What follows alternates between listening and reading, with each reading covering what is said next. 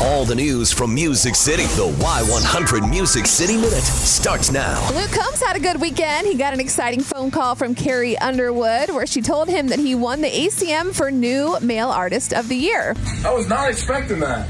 I'm over here toasting my breakfast, and I now am on the phone with Carrie Underwood winning an ACM. So yeah, that's just typical morning. Typical morning, off to a good start, you know? Definitely. Yes. That's cool that Carrie did that too. So fun. April 7th is the show. Carrie Underwood also called Ashley McBride. She won New Female Artist of the Year, as well as the guys from Landco. They won New Duo or Group of the Year.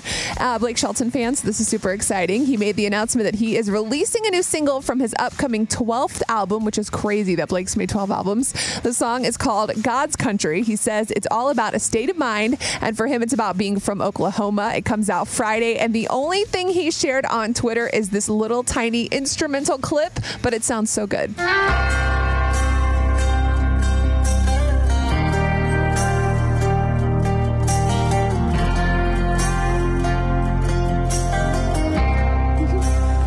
Getting jacked up already. Right? Mysterious. And I can imagine him being like, God's country or something. I just love that he put that on there because I feel like he was laughing when he did it. Like, this is going to be the biggest tease ever. And not that much, not giving that much away. That's just awesome. like some kind of guitar or banjo. Yeah. We're excited for that on Friday. And since everyone loves Thomas Rhett and his adorable family, he's been sharing photos on Instagram of his adventures while he's on tour in Australia and Hawaii.